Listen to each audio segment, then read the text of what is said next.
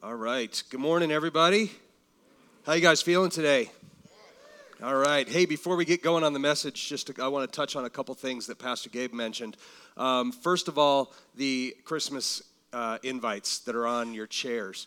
I don't know if it's scriptural, but it feels right to me. I believe that every time one of those is left on the seat and nobody takes it, an angel sheds a tear.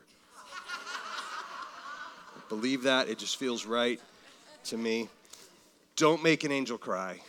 Take them with you. We've got plenty, so you're not leaving them for the next guy. Take them with you and invite somebody. Leave it just accidentally. Leave it on the counter at Starbucks or something like that.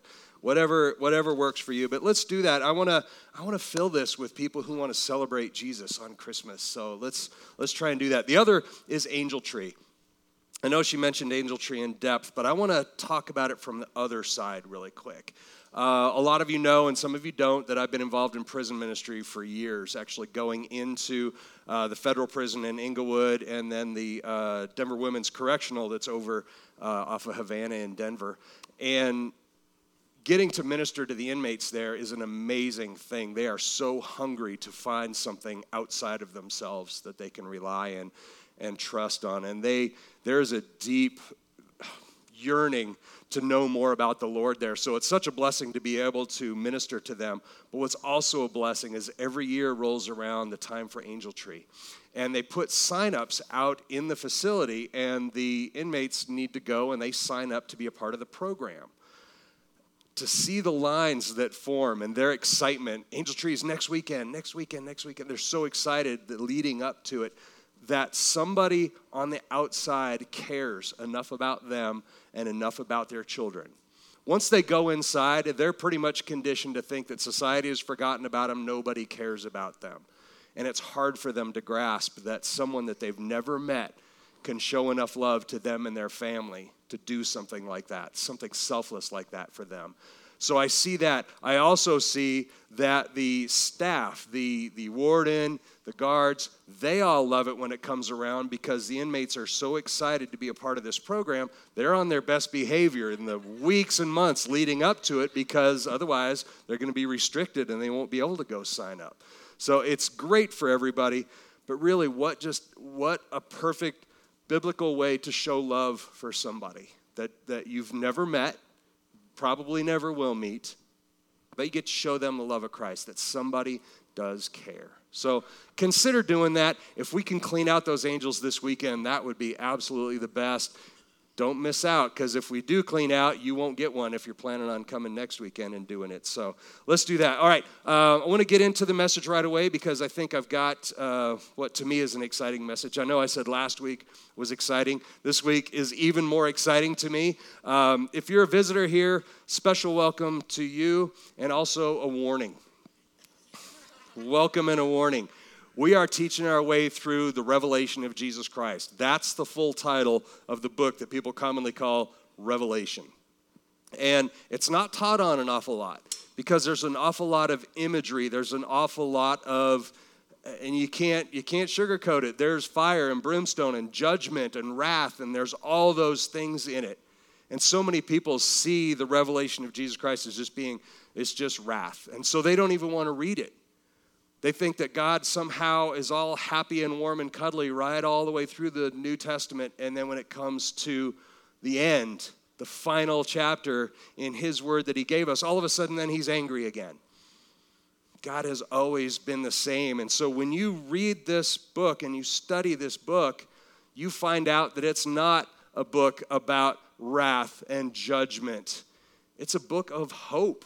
It's a book that ought to give us hope, knowing that no matter what's going on in your life, no matter what's going on in society and has always gone on in society, that God is and has always been in control. He's always known what was going to happen. He's always had a plan. Nothing catches him by surprise. And he's always had a way. And he loves us enough to make a way for us to accept the lifeline that is Jesus Christ every step along the way. And I've said this several times. Nobody will accidentally end up in hell. If you end up going through this judgment and end up in what's described as the lake of fire, You're there because you've been rebellious and you've made a choice. It's not going to be accidental. He makes a way at every turn. And to me, that's exciting. And to me, that's hope. So we're going to go through this. Again, for newcomers, we have been reading. We're in chapter 21 now. Next week is the final chapter. Can you believe that? About 5 months we've been going through Revelation, and I hope you guys have been getting some life out of it. But we teach word by word, verse by verse. Scripture actually says in Revelation 1:3, it says, "Blessed is he who reads and those who hear the words of this prophecy and heed the things that are written in it, for the time is near." So it's the only book that says you're blessed if you read it, blessed if you hear it. And so I'll be reading in a moment the entire chapter 21. You'll hear it. If you've missed any of them, go back, check out our podcast. You can get the podcast through our website, or you can go through Google Play or iTunes and catch them there. But I recommend that you listen to the whole thing because it is so life-giving. So we're going to go through it. Last week, just a quick recap kind of on where we are so that everybody knows. Last week, we learned really that we are overcomers through faith in Jesus Christ. If you say that Jesus Christ is your Lord and Savior and you profess faith in Him, Word says you are an overcomer. You are an overcomer. Your name is written in the book of life. It's there.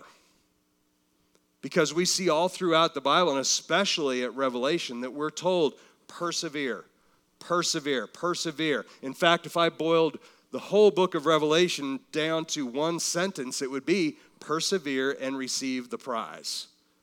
Persevere and receive the prize. Now, at the time that this revelation was given to the Apostle John, remember, the Apostle John was in exile. He'd been essentially imprisoned, thrown onto this island in Patmos.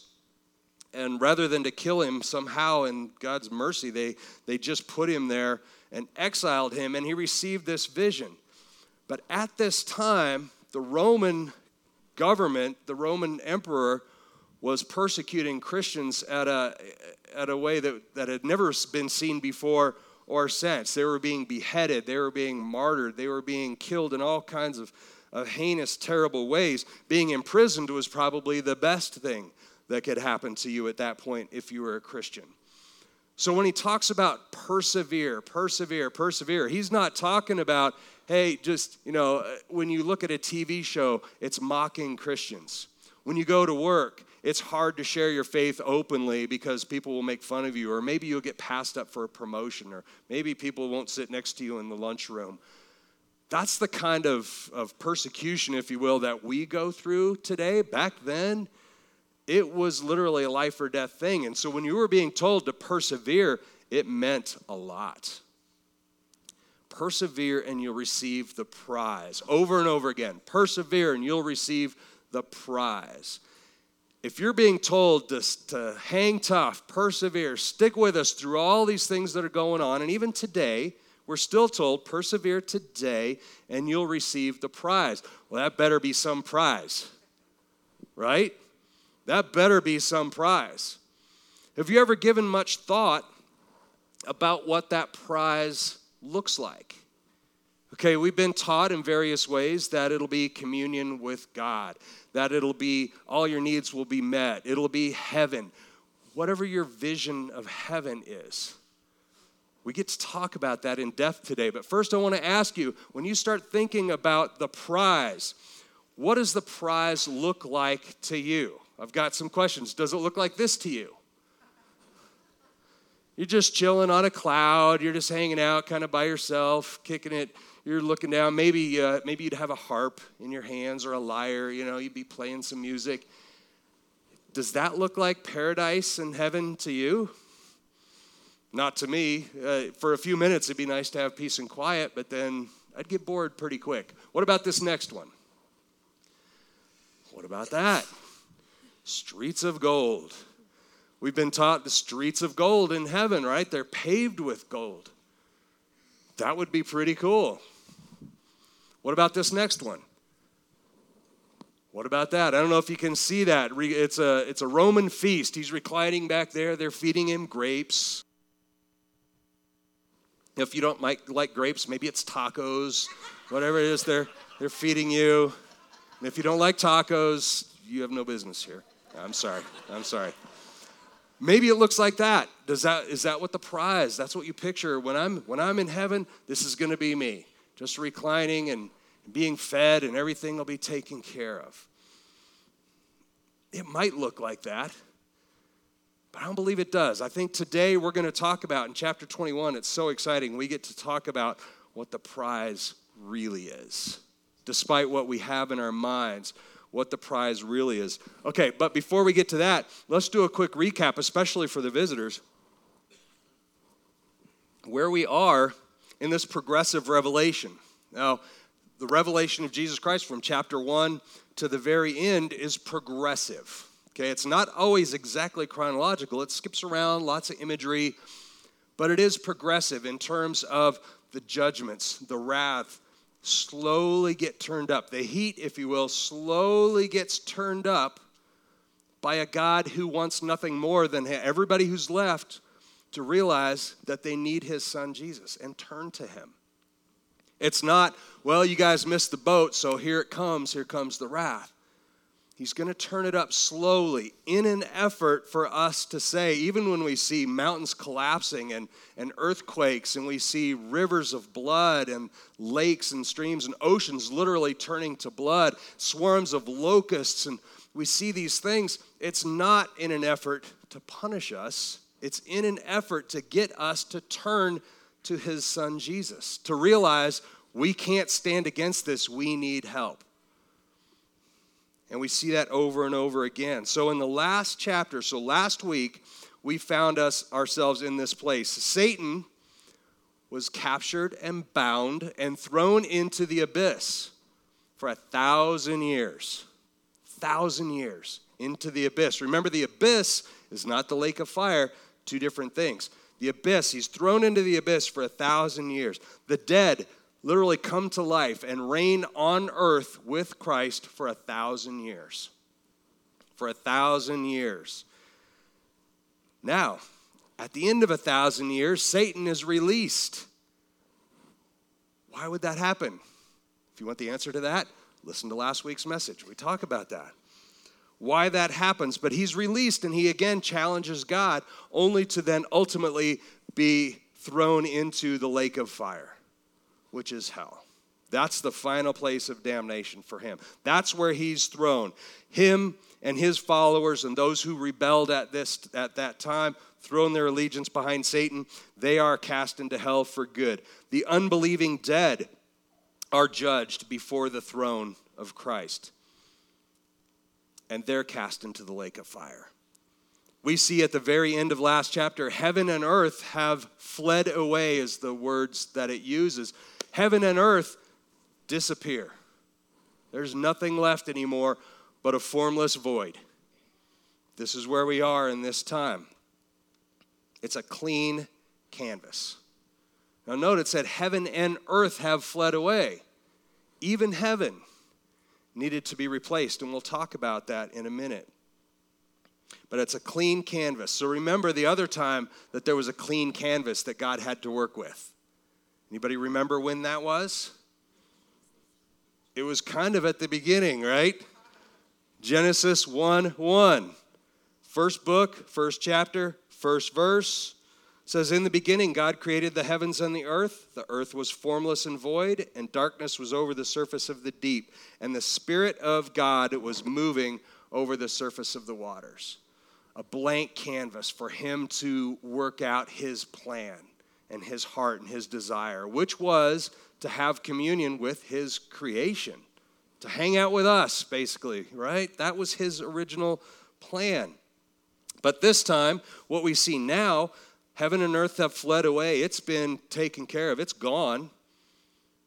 And he's starting over. Starting over, not just replacing what was there, but he's starting over better.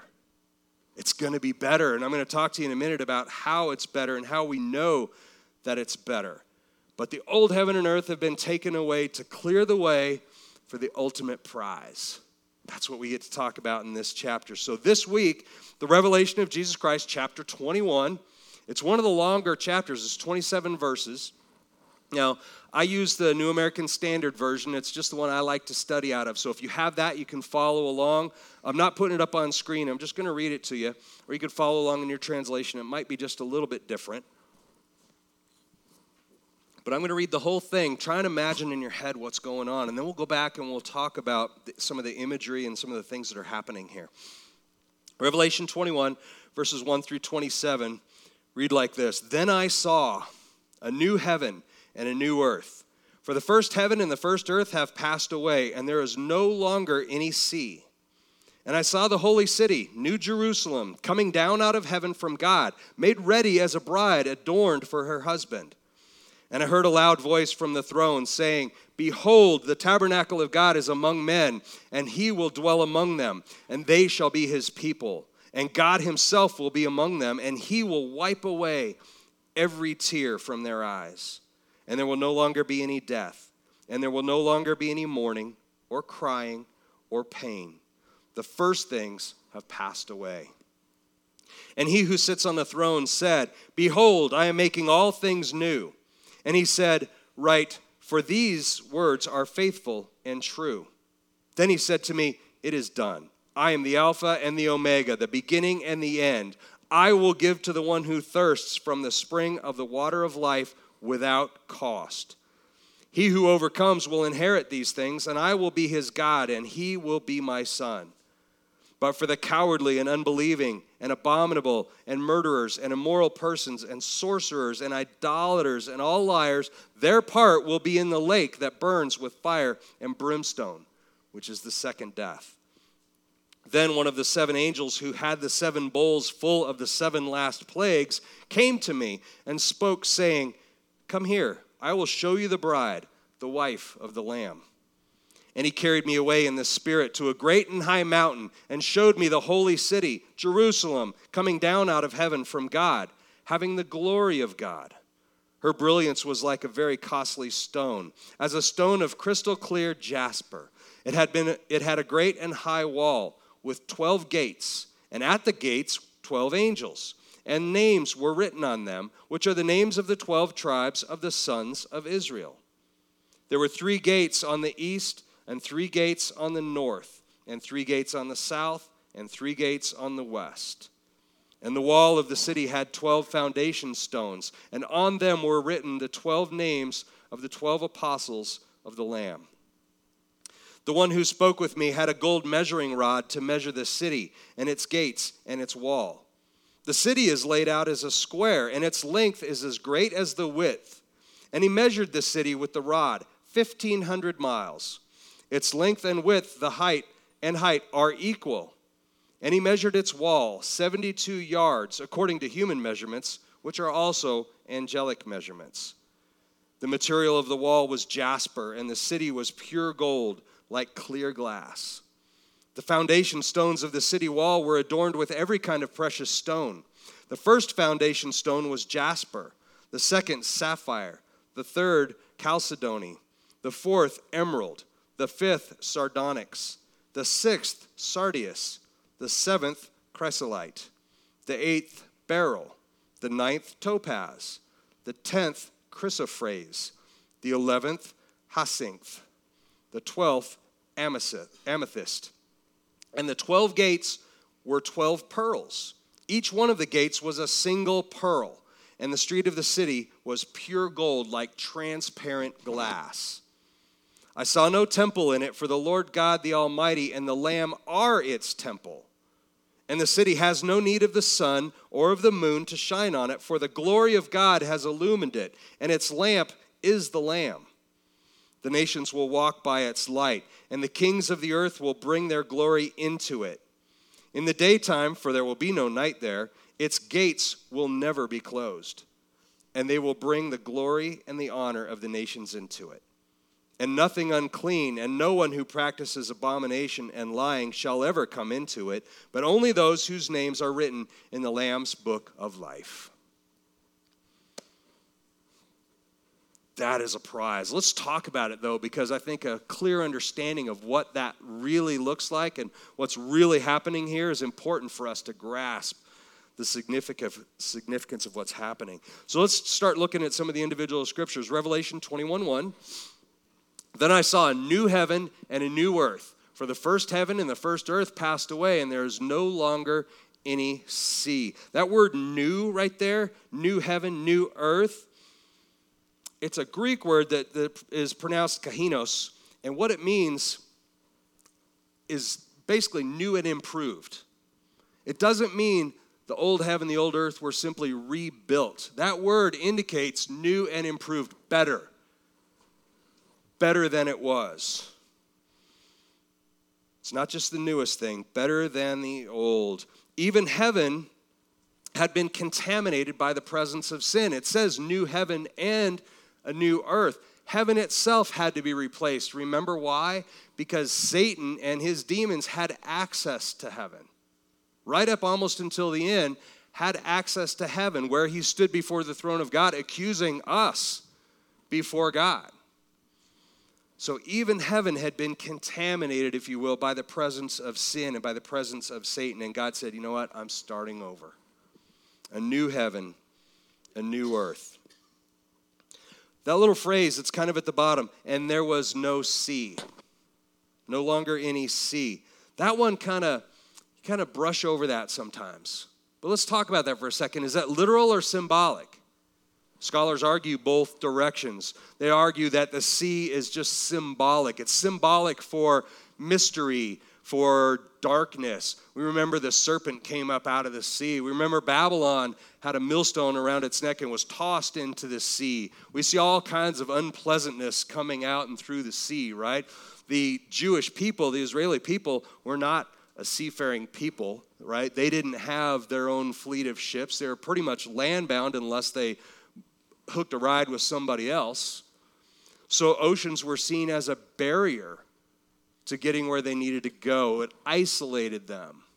So having no oceans, no seas, eliminated that barrier, eliminated the place for darkness and things to hide out down in there.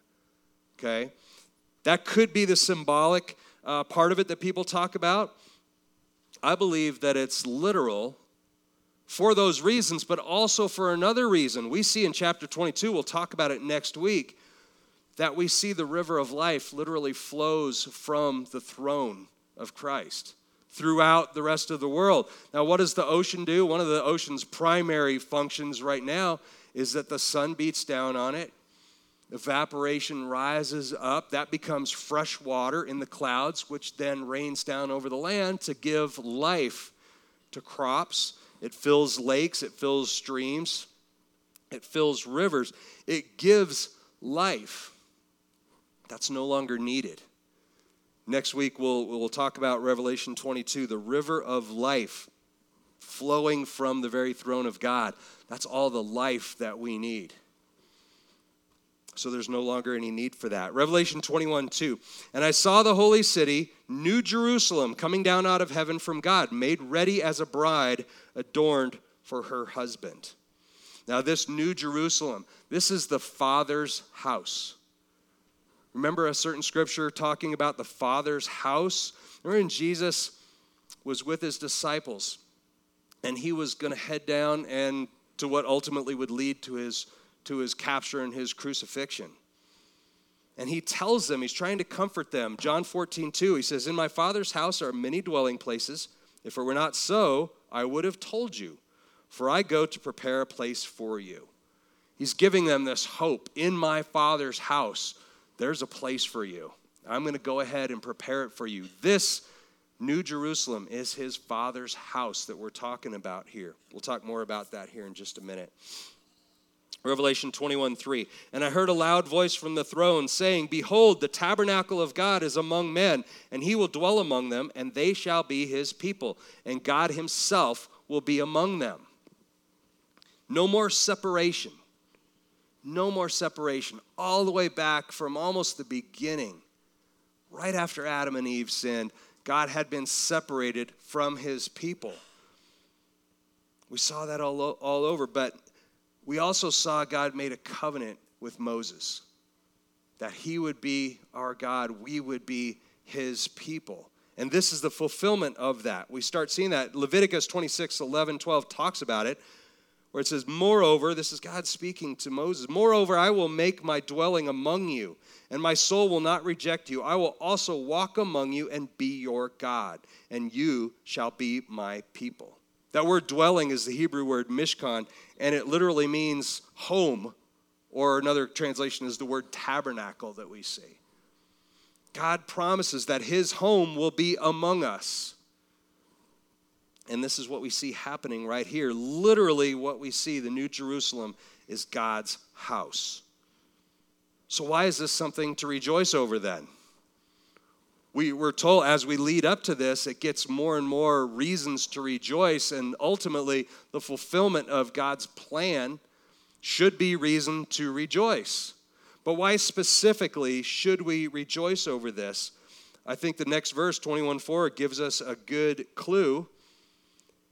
He will wipe away every tear from their eyes. There will no longer be any death.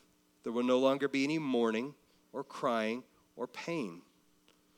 The first things have passed away. So what are the first things? The first things is the opposite of this. Tears, sadness, death, mourning, crying, pain.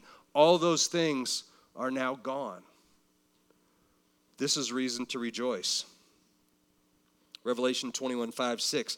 And he who sits on the throne said, behold, I am making all things new. And he said, write, for these words are faithful and true. Then he said to me, it is done. I am the Alpha and the Omega, the beginning and the end. I will give to the one who thirsts from the spring of the water of life without cost. And we see that term, the Alpha and the Omega. Alpha and Omega are the first and last letters of the Greek alphabet. It was a common phrase that was used at the time, meaning that's all. It's the entirety of everything. It's the beginning to the end. And what Jesus is doing, scholars do argue, by the way, the one who sits on the throne, whether that's Father God or whether that's Jesus. I believe Scripture points to this being Jesus. But when he says, I am the Alpha, the Omega, the beginning and the end, he's hearkening back to what God actually told the prophet Isaiah, or showed him, who has performed and accomplished it, calling forth the generations from the beginning, the Lord.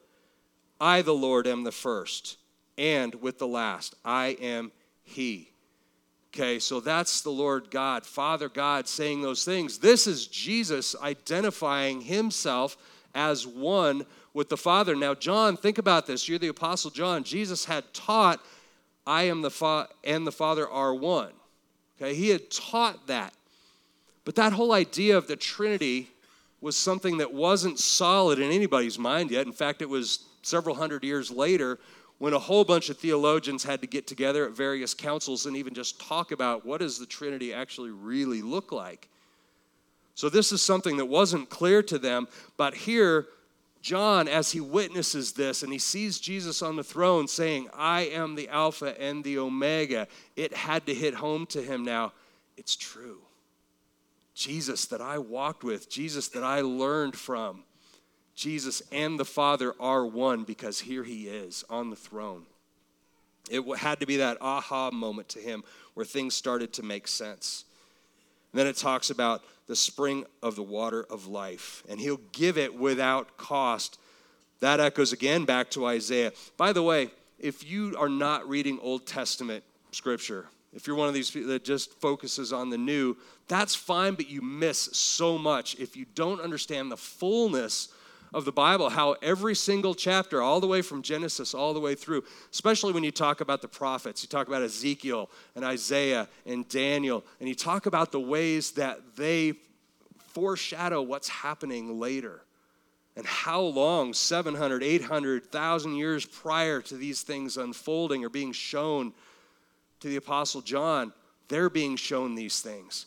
And it helps us to understand how God has always had a plan. Again, this isn't a surprise to him at all. He's always known. And he's given us these breadcrumbs along the way, these little clues, so that we can see he has always known, and he's always been trying to tell us. We just haven't seen it. I love that. But everyone who thirsts, come to the waters, and you who have no money, come. That's from Isaiah 55. In other words, the water is priceless, but it's offered freely to those who come to him. I love that. Revelation 21, 9 and 10. Then one of the 7 angels who had the 7 bowls full of the 7 last plagues came and spoke with me, saying, come here, and I will show you the bride, the wife of the Lamb. And he carried me away in the Spirit to a great and high mountain and showed me the holy city, Jerusalem, coming down out of heaven from God. Now, the New Jerusalem is also identified as the bride, right? And we see this in Scripture other times where Babylon is both a city and a kingdom, but also a spirit associated with a certain type of people. We see that with Sodom and Gomorrah. We see places where the people or the city takes on the character of the people. And so here we see the New Jerusalem being identified with the bride of Christ, and it's taken on that character. Now, another thing about Old Testament that's just interesting, we go back to Ezekiel 40, verse 2, 700 years before John is seeing this prophetic vision here, Ezekiel sees a vision like this. It says, in the visions of God, he brought me into the land of Israel and set me on a very high mountain, and on it to the south there was a structure like a city. Okay, and he goes on to describe that more. But what is happening here, what Ezekiel is seeing is the glory of God had departed the earthly temple at that point. And he's being promised there will be a reunification, if you will, later. He's being shown that this is what it's going to look like. He's being shown the time and the place where they will be reunited again. And God will again be with his people. Now, John goes on to describe more of the vision here. Revelation 21:11 says, having the glory of God, her brilliance, talking about the city, her brilliance was like a very costly stone, as a stone of crystal clear jasper. Now, we have any geologists out there or jewelers or anything who know what jasper looks like? What's jasper look like? Is it clear? Can you see through it? Not really. It's kind of an opaque stone, right? So we look at it like, well, it's okay, crystal clear jasper doesn't really make sense, right? Like a lot of things in Revelation, doesn't immediately make sense. But we need to realize that a lot of this is a direct translation. What this is, though, this word where it says jasper, it's not a translation, word for word. It's called a transliteration. I don't expect you to remember that necessarily, but what it means is it sounds like. Okay, what they're talking about here in reality is a diamond. They're talking about a diamond. But the word that they used was jasper, a transliteration for what they were talking about. This is perfection, reflecting the very character of her creator. Revelation 21:15 says, and the one who spoke with me had a gold measuring rod to measure the city and its gates and its wall. So remember, if we go back to Revelation 11, and I'll just read this to you, where they're being told to measure the temple and the courts, right? Here, they're given the same measuring rod. Go measure the temple and the courts. But it reads like this: leave out the court, which is outside the temple, and don't measure it. For it's been given to the nations, and they'll tread underfoot the holy city for 42 months. In other words, the temple courts had been desecrated. And so God was saying, measure the temple, that still belongs to me.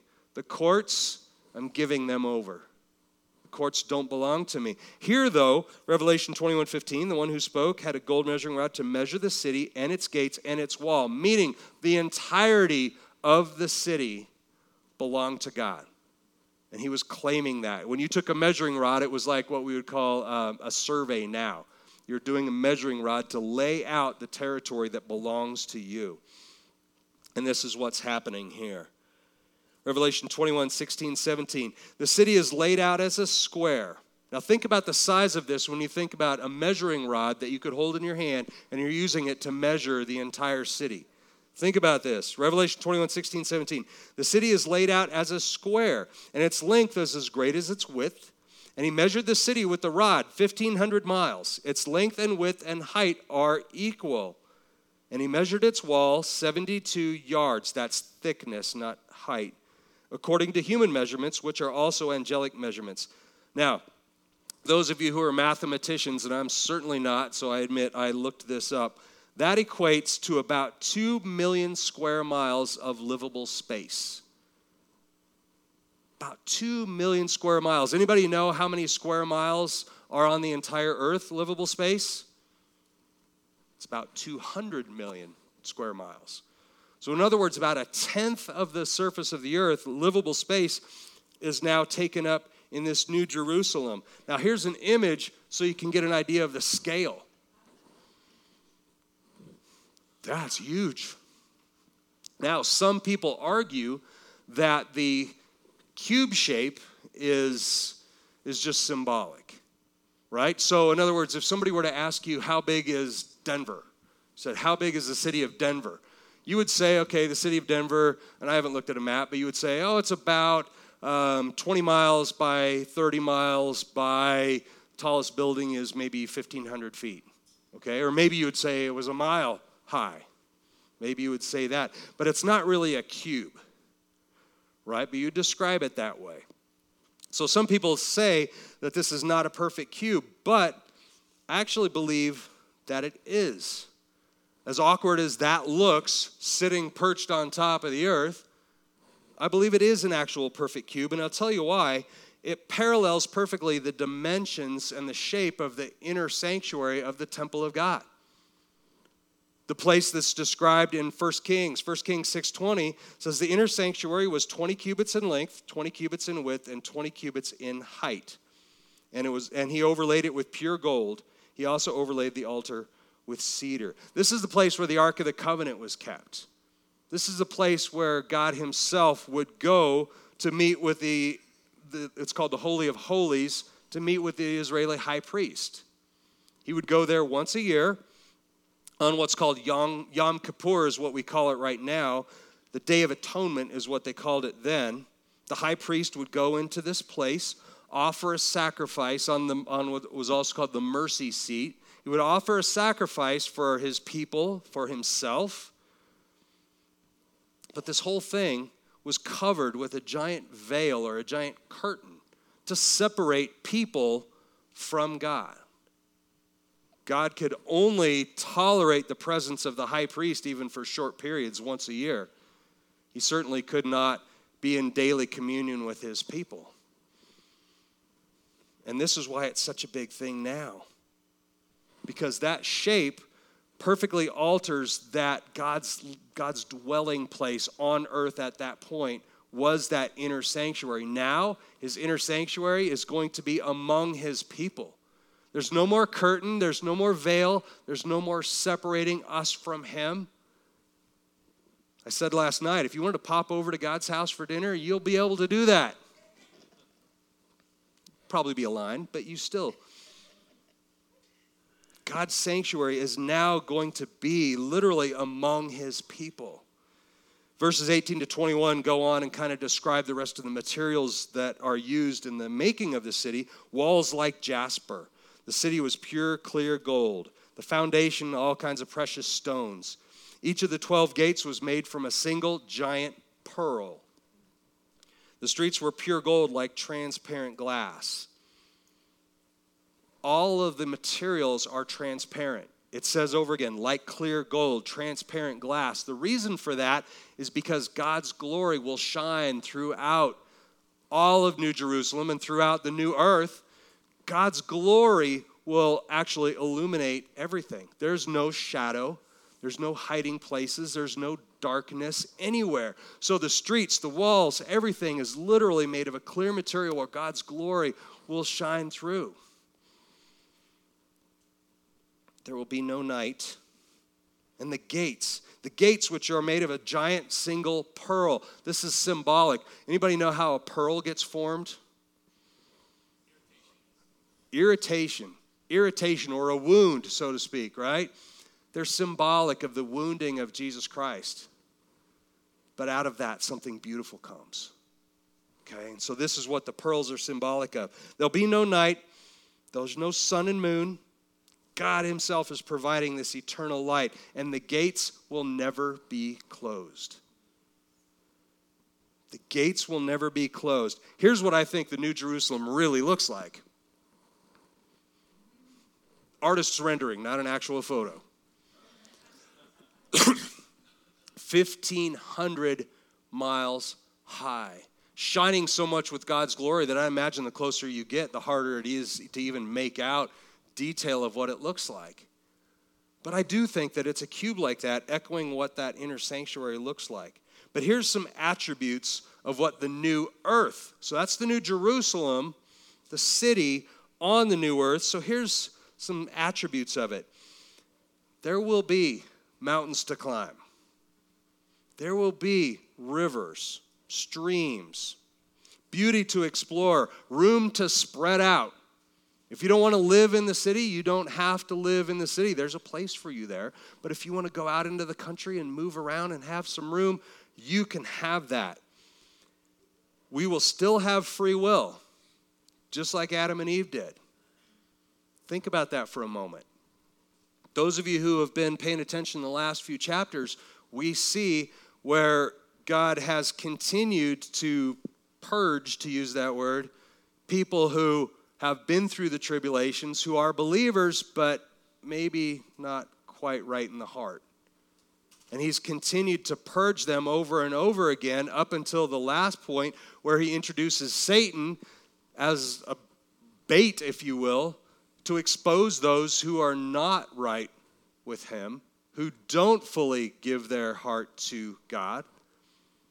And he's exposing them so that he can eliminate them, because you'll still have free will here. The new heaven, the new earth. You'll still have free will. You'll be able to make choices. We'll have jobs, just like Adam and Eve did. Their job was to tend the garden. We will have jobs. We will have things to do. We'll be able to travel about freely. No restrictions, no passports, no things like that. No oceans to stop us. We can go anywhere we want. No class structure. There's no rich. There's no poor. There's no haves and have-nots.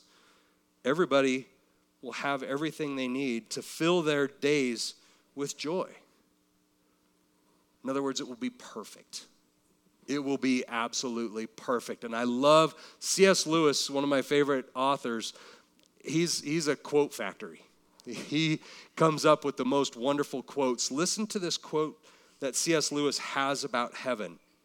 He says this: "Your place in heaven will seem to be made for you and you alone, because you were made for it." I love that picture. Imagine the fullness of joy and the perfection that it will be to have your place in heaven that's made for you and you for it. And so when you're there, there'll be nothing that you need, nothing you wished you had, because it will all be there for you already. Here's kind of an image of the new heaven, new earth.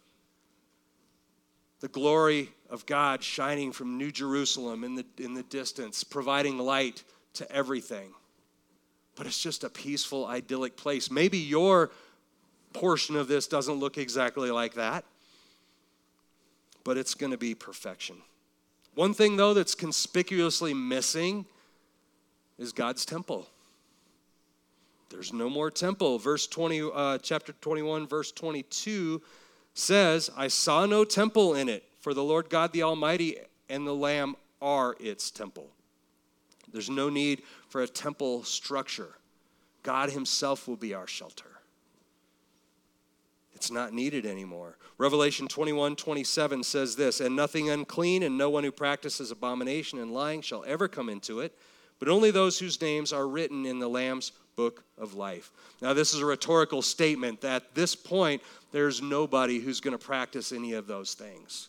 But remember, this is being written because the Apostle John got a vision 1,000 years ago about what this is going to look like. And he's warning people, remember, if your heart is in this place, you're not going to be in there. This is not a place of exclusion. This is not a place that says the gates will never be closed. Which begs the question, I want to ask you, why are there gates? Why are there gates and why is there a wall? Anybody ever think about that? Obviously, there's 12 gates. There's a giant wall. Why? I think it's because we need, even then, we will need a reminder of what could be. The gates are open. They're never closed. It's open to all. You can freely go in and commune with the Lord anytime that you want. But there is another side. There's an alternative. Because you're there, the gates are open. What if they weren't? There are people who will not be admitted to here. And I think that it's important that we know that it's only by God's love and mercy that we have literally been snatched from the lake of fire and we have access to him. It's only his mercy that allows that. I also believe this. We will not only remember our past, but will be encouraged to remember our past. Some people say when you go there, all of a sudden your brain is wiped clean. In fact, if you read Isaiah 65:17, says, "For behold, I create new heaven and new earth, and the former things will not be remembered or come to mind." Some people see that and say, well, when you get there, you'll have no memory of life on earth. You'll have no memory of your past or your relatives or anything else. Well, I don't believe that's how it works. That word remembered actually translates as the idea of celebrated. Okay? The former things won't be celebrated anymore. They'll still be in your mind. This is not one of these. Remember the technical name for that? It's not flashy thing. It's neuralizer. It won't be, okay, you can take that down. It won't be a neuralizer while all of a sudden you remember nothing. And why, I believe, it's important to know that we'll retain our memories, but the overwhelming peace and joy of God is what's going to dominate your thoughts. Throughout the Bible, God has reminded us over and over again to remember what has happened. Remember what you came from. Remember what God got you through. This is going to be no different. In fact, we see in Revelation 15 where the saints in heaven are singing a song of Moses. They're singing a song celebrating what Moses went through and what God took him through. Genesis 9 with Noah and the rainbow as something to remember. Exodus and the celebration of Passover. Right? Esther and the celebration of Purim. What about Jesus on the cross in communion? We're told over and over again, don't forget the former things. Remember them. And celebrate the good, the things God has gotten you through. Worship team, you guys can go ahead and head on up. So, why is it important, I believe, why is it important to remember? Think about this. Listen to this. A blessing without contrast is often mistaken for the mundane. A blessing with no contrast is unappreciated. You'll mistake it for the everyday. Without war, could we understand what a blessing peace is? Without need, would we be able to appreciate plenty? Without sickness, would we take our health for granted? Without the penalty of sin, could we understand the gravity of salvation in Jesus Christ? Without eternal damnation of the lake of fire, could we understand what it's like to be with God in the glory of heaven? And without being separated from God, could we ever fully appreciate the ability to stand in his presence? I believe we're not only going to remember those things, but it's just going to make us thankful. And if you know Jesus, your name is written in the book of life, and you will be there. You'll get to see it. Do you realize that? If you're a believer in Jesus Christ, you'll get to see that. You'll get to see firsthand exactly what it looks like and goes, I knew that picture was wrong. That's the first thing many of you will say. But this is so much better, will be the second thing that you'll say. If you persevere to the end, that prize awaits you. Church, Jesus has gone ahead to prepare your place in heaven. It's there. Your place is there for you now, prepared and ready, custom made for you. Are you ready for it? That's the thought I want to leave you with. Are you ready for it? If you know Jesus, your name is in the book of life, your place is prepared. But what if you're here and you don't know Jesus? If you're here and you know of Jesus, you're in a church, so you probably know this guy, Jesus, you kind of roughly know about him. But have you given your heart to him? Have you said, Jesus, you are my Lord and Savior, and I give myself to you because I want my name in the book of life. I want to walk with you in the day. I want to know that my future is secure. Scripture says it's very easy to do. You confess with your mouth and believe in your heart that Jesus is Lord. If you do that, if you are in the place right now where you want to make that decision, maybe for the first time ever, we have prayer team in back who would be happy and just honored to pray with you. We've got some books back there that kind of help guide you through the first steps. If you're making that decision for the first time today, I would be happy to pray with you for that. But for the rest of us, let's celebrate by going into a time of communion. One of those times to celebrate what God has done for us. So if you're new here, the way we do communion, at the crosses, both of them, we have juice and bread and gluten-free crackers, your choice, and you just dip it in the juice and you can serve yourself or your family there. Up front, we'll have 2 stations, one here and one here, where we will serve you, and we'll have wine up front, and we would serve you that. You don't have to be a member of the church or a regular attender or anything. You just simply have to be thankful of what Jesus Christ did for you and have accepted that gift. And let's move about right now, start taking communion together, but let's just do it with grateful and thankful hearts. Before we do that, let's just pray. Father God, we thank you, Lord, that this ultimate prize awaits us, but not only then and there, but here and now. You have offered your son Jesus to pay the penalty for us so that we could live in your blessing. And so, Father, let us understand and receive the fullness of what that blessing is and what it looks like. Let us not ever take a day for granted. Let us come to mind now what life today would be like without your influence on this earth. Father, we thank you for everything that you have done. We thank you for your son, Jesus. And it's in his name we pray. Amen. Thank you, church.